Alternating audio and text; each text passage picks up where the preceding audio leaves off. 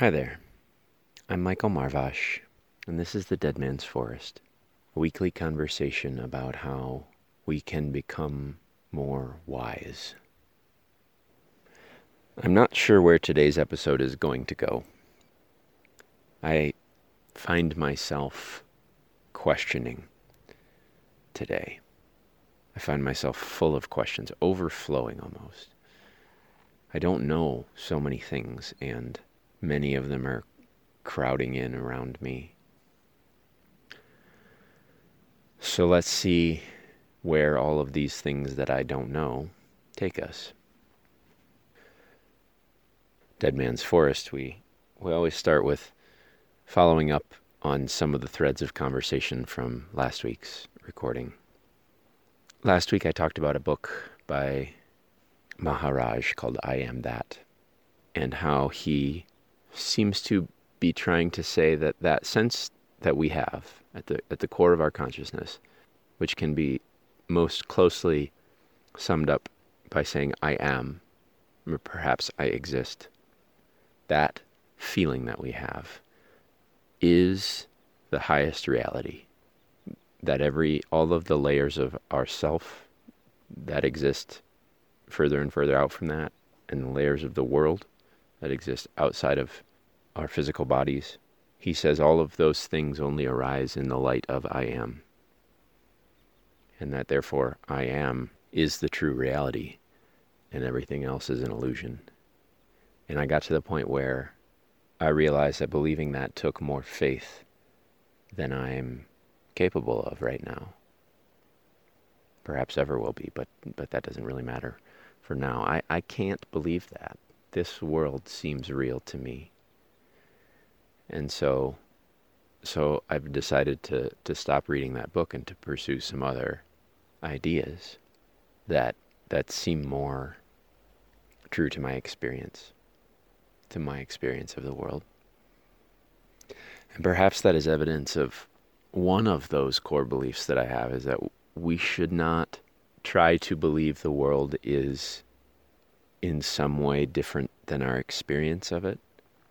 Perhaps I believe that the world is in many ways bigger than my experience of it, that my experience of it is limited in many ways, but not that my experience of it is wrong, is misleading.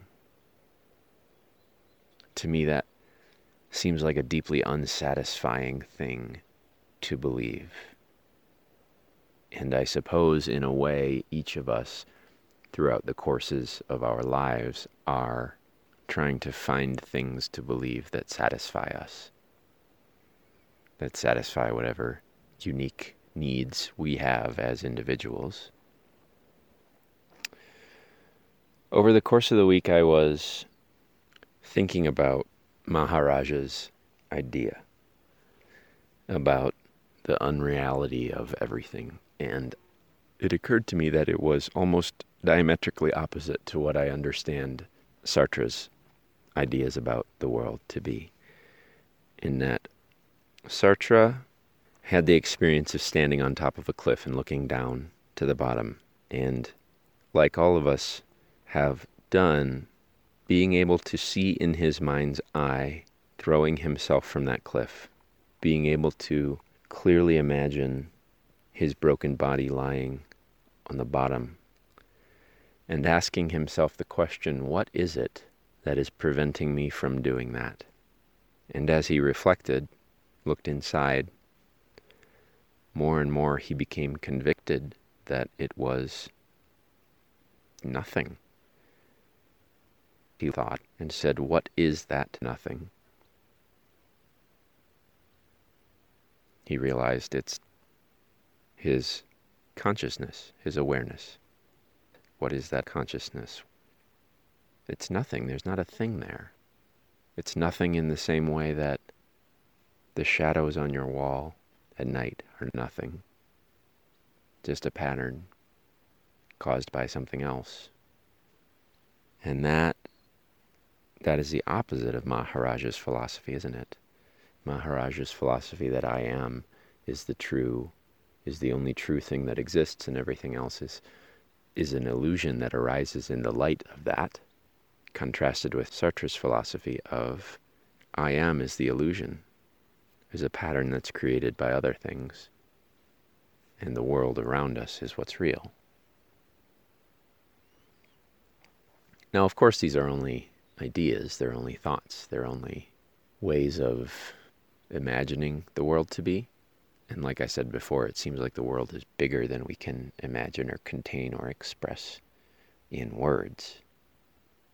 But thinking about these two contrasting ideas made me wonder, what is consciousness? And while I don't want to become one of those philosophers with his head up his own ass, where I'm just increasingly thinking about unimportant, pedantic things, trying to define consciousness with increasing accuracy to gain some perceived insight about life, I do wonder. I am curious. I want to know.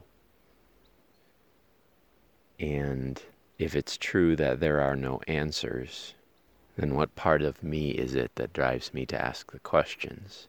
And I realize that for the foreseeable future, I have to keep asking the questions, because that is how I can stay true to myself. So what is consciousness? Something I'll be thinking about. But perhaps it's more important to think about the goal that I said I have. I was having a conversation with a new friend of mine this week, and he asked me what my goal was. And I didn't come up with that answer for a day or two, I think. But I finally sent him a message, and I was able to articulate that. I want to become wise, wiser at least. I love the origins of the word philosophy, from the Greek philo, love, Sophia, wisdom, a love of wisdom. Philosophy is a love of wisdom. And that's what I want to embody in myself, in my own life, and in the Dead Man's Forest. And I think an offshoot of that goal is that I would like everyone to become wiser. But it seems like in order to achieve that goal, I need to start getting clearer on what I think wisdom is. And I don't know the answer to that question either. Is wisdom the ability to accurately discern between what is true and what is not? The ability to know right from wrong? Good from evil?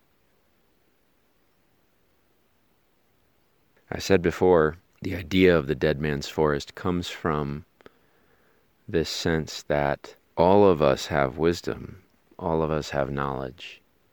Those things come from our experiences and from reflecting upon our experiences. But how do those things appear? How do we know them? How do we recognize them? And I realize I don't yet know the answer to those questions.